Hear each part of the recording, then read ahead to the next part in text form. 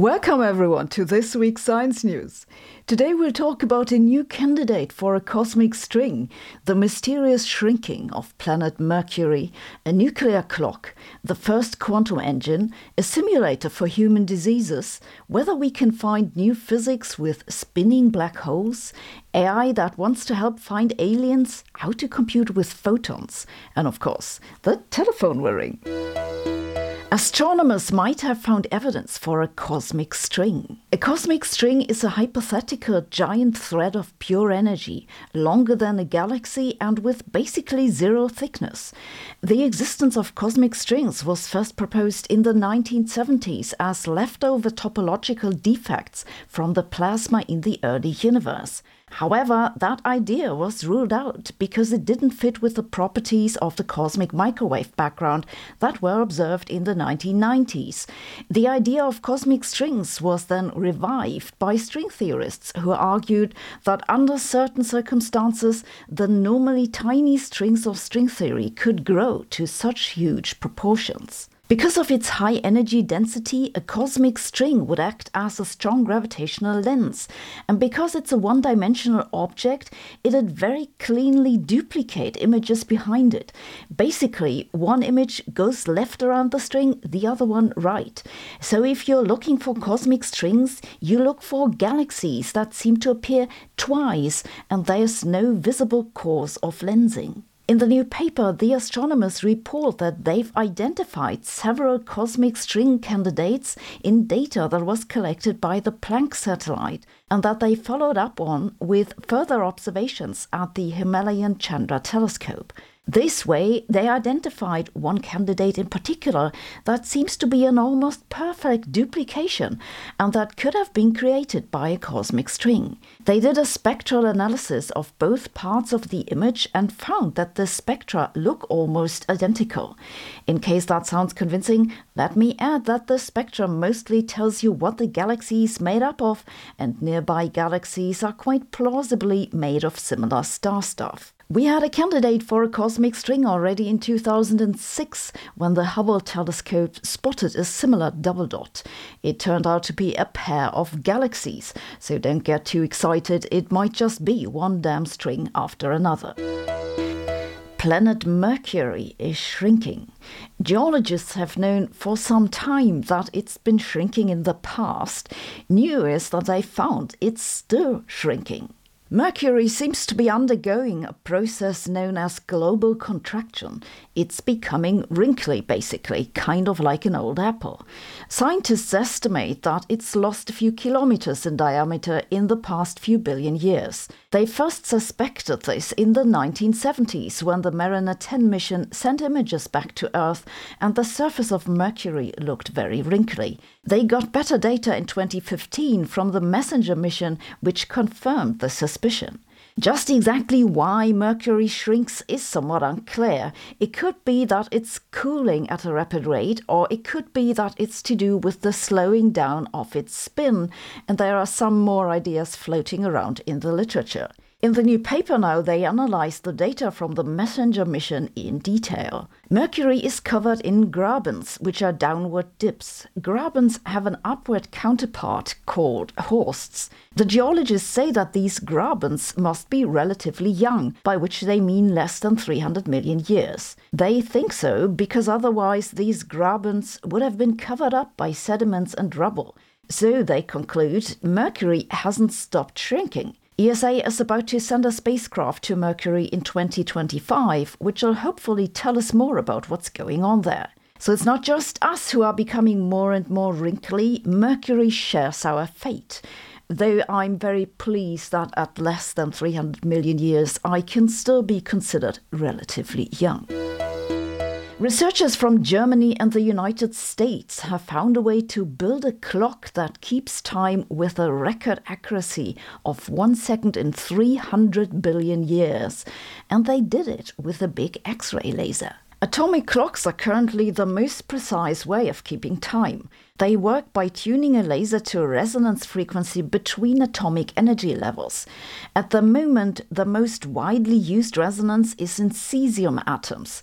The accuracy of the cesium clocks is roughly 1 second in 300 million years. These clocks are so precise because the resonance is an incredibly reliable pacemaker, determined solely by the properties of the atom. Now, some atoms have more, others less suitable resonances, but the typical frequency of these resonances is determined by the mass of the electron, so there are no big gains to be made by switching to other atoms. However, instead of using a resonance between electron levels, you can use a resonance of the atomic nucleus. This is an advantage because nuclear resonances are at much higher energies. Higher energies mean smaller wavelength and therefore higher precision for the pacemaker. Nuclei are also less susceptible to environmental disturbances, so they make more accurate clocks. One of the nuclei that scientists have looked at is scandium, which has atomic number 21. This is because the structure of its nucleus gives it an incredibly narrow resonance that'd make for a very accurate pacemaker. But if you want to use that as a clock, the first thing you need to do is measure the resonance. This is what the new study is about. In the paper that was just published in the journal Nature, the researchers report that they were able to measure the resonance in scandium nuclei with an unprecedented precision. It had allowed timekeeping with an accuracy 1,000 times better than current atomic clocks, roughly 1 second in 300 billion years, or about 3 femtoseconds per second. The difficulty in using resonances of nuclei instead of atomic energy levels is that they are at much higher energies, which means you need to excite them with lasers of higher frequencies. This is why they need the X-ray laser for. Scandium is not the only nuclei you can use to build a nuclear clock. There's also a European group working on building a nuclear clock based on a thorium resonance. They're not just doing this because they like playing with X-ray lasers. Timekeeping accuracy is relevant in many research areas, notably navigation and space travel. Your tax office would also really like to be able to fine you for handing in your tax return 3 femtoseconds too late. Scientists in Japan and Germany have worked together to build the first quantum engine. This engine exploits the difference between bosons and fermions that are different types of particles. Fermions don't like to share the same space. Bosons, on the other hand, find it cozy to sit in the same place. Electrons are fermions, and that they don't like to share space is why we have atomic energy shells. Otherwise, electrons would just all sit on the same shell. But it's not just elementary particles which are bosons or fermions. Entire atoms have similar properties depending on how their electron shells are filled. These two groups of particles are not as distinct as you may think, because you can combine two fermions to a boson. And that's what they did in the new paper. They used an ultra-cold gas of about 60,000 lithium atoms, which at the beginning were fermions and sat very spaced out. Then they applied a magnetic field that coaxed the fermions to combine to bosons, and they moved closer together. Finally, they relaxed the field and the atoms became fermions again. So they've converted the energy from the magnetic field to mechanical energy. It's an engine. This is indeed very similar to how car engines work if you think about it. You inject petrol, ignite it expands and pushes a piston which drives a motor. In the quantum engine, the expansion comes from the transition from bosons to fermions. This quantum engine isn't going to move a car anytime soon because it works at temperatures near absolute zero, but it's another step on the way to putting quantum before every other word. A new device about the size of a lunchbox can tell scientists how the human body would react to various drugs and diseases. The device is called Lattice, and it was built by scientists at Northwestern University in the US. They envision it as an alternative to conventional in vitro technologies. The device consists of 8 wells, which can contain anything from organic tissue to bacteria. The wells are interconnected by a series of pumps and channels that transport artificial blood or other liquids. This allows researchers to simulate interactions between tissue in various parts of the body, which is difficult to do with current in vitro technologies. They have already begun using it to study the origin of polycystic ovarian syndrome. Over time, the researchers hope the device could become popular in laboratories that study physiology and pathology. Next time you make jokes about physicists because they describe humans as approximately spherical, keep in mind that for doctors you're basically a box with pumps and channels. I got a lot of questions about these headlines which say that spinning black holes can help us find new physics. They're about something called a Kerr black hole, or so the news seems to say. What's a Kerr black hole? A Kerr black hole is just a spinning black hole. It's named after the New Zealand physicist Roy Kerr, who was first to write down the maths for it. Black holes almost always rotate, just because it's incredibly unlikely that matter which collapses to a black hole has no initial angular momentum, and the angular momentum must be conserved. So if one could use spinning black holes to find new physics, that'd be pretty cool. But if you look at the news somewhat closer, or even better, have a look at the paper, you'll see that it's not just about Kerr black holes, but extremal Kerr black holes. That they're extremal doesn't mean they like skydiving, it means that they rotate at the maximal speed that's theoretically possible. Extremal black holes don't exist in the real universe. The authors of the paper estimate what quantum effects one should expect for gravity to appear near such extremal black holes, or black holes that are near extremal. They find that those effects would become noticeable and would probably be measurable if those things existed.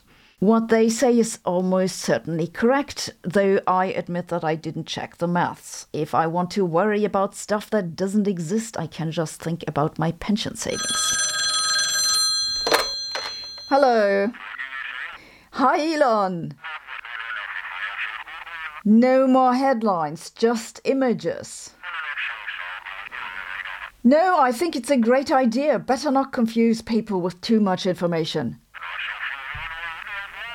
It's much easier to comment on an article if you don't know what it's about. It'll be great. Love you too. Bye. By the way, this video comes with a quiz on quizwithit.com. Even better, if you subscribe to Quiz With It, you can collect points from all our videos, and you get free access to the transcripts with links to all references. It's an easy way to support both our channel and, hopefully, your memory. So go and check it out. Artificial intelligence is already helping us with a bewildering variety of tasks, from locating hard-to-find tumors to conducting beach cleanup missions. But it's got a new mission to help find life on other planets. That's right, AI is joining the search for aliens. In a recent paper, researchers in the United States say AI can help differentiate biological from non-biological samples. They trained their algorithm on more than 130 samples, which human scientists had already labeled to be of biological or non-biological origin. After that training, the program was able to judge other samples with 90% accuracy, correctly identifying recent biological traces that had come, for example, from shells, teeth or rice, but also ancient ones such as coal, oil or amber. Identifying the biological origin of old samples is no small feat, because organic molecules tend to degrade over time. The researchers believe their program could help nail down the origin of ancient sediments, for example those on Mars. So far, they're only proposing to use AI to look for alien life in sediments, so don't worry, your little secret is safe a little longer. Scientists in China have found a way to simplify a method used in photonic computing, saving both space and energy. Photonic computing works by shooting laser light through microscopic optical components. Depending on how the light is routed with mirrors and beam splitters, it can execute different calculations. You then read out the result when the light exits the setup or return it for the next step of the calculation. Photonic computing is especially useful for matrix multiplication, where the matrices are represented by a grid of tiny interferometers. These photonic components are very direct encodings of the matrix multiplication. This is very energy and time efficient because in normal computers you don't encode matrices directly in hardware, but indirectly in bits that stand for certain matrix elements and transistors that operate on them. This might sound rather boring, but matrix multiplications are a common element of many real-world operations, from population studies to economics and finance to biology. However, if you directly encode a matrix in a photonic computer, then this will generally be a complex valued matrix. That's a matrix whose entries are complex numbers. This is because photons in an interferometer carry two types of information: which path they go and how they interfere, that is, their phase. Using photons for calculating with complex valued matrices has been done before, but for most everyday applications one doesn't need complex numbers. Real numbers will do. So using an approach that encodes complex numbers is somewhat wasteful. In the new paper now, the researchers have found a way to simplify photonic matrix multiplication so that it works more efficiently for real numbers. They did this by smartly removing some components which reduced the size of the chips and also made them more energy efficient. This development is part of a general trend we're seeing in computing, that certain types of calculations are being run on specialized hardware to speed them up. This is also the motivation behind quantum simulations and neuromorphic computing. It's the computerized version of outsourcing to specialists, basically. When they said that photonic computing is getting real, they might not have meant what you thought they meant. Thanks for listening. We'll be back next week.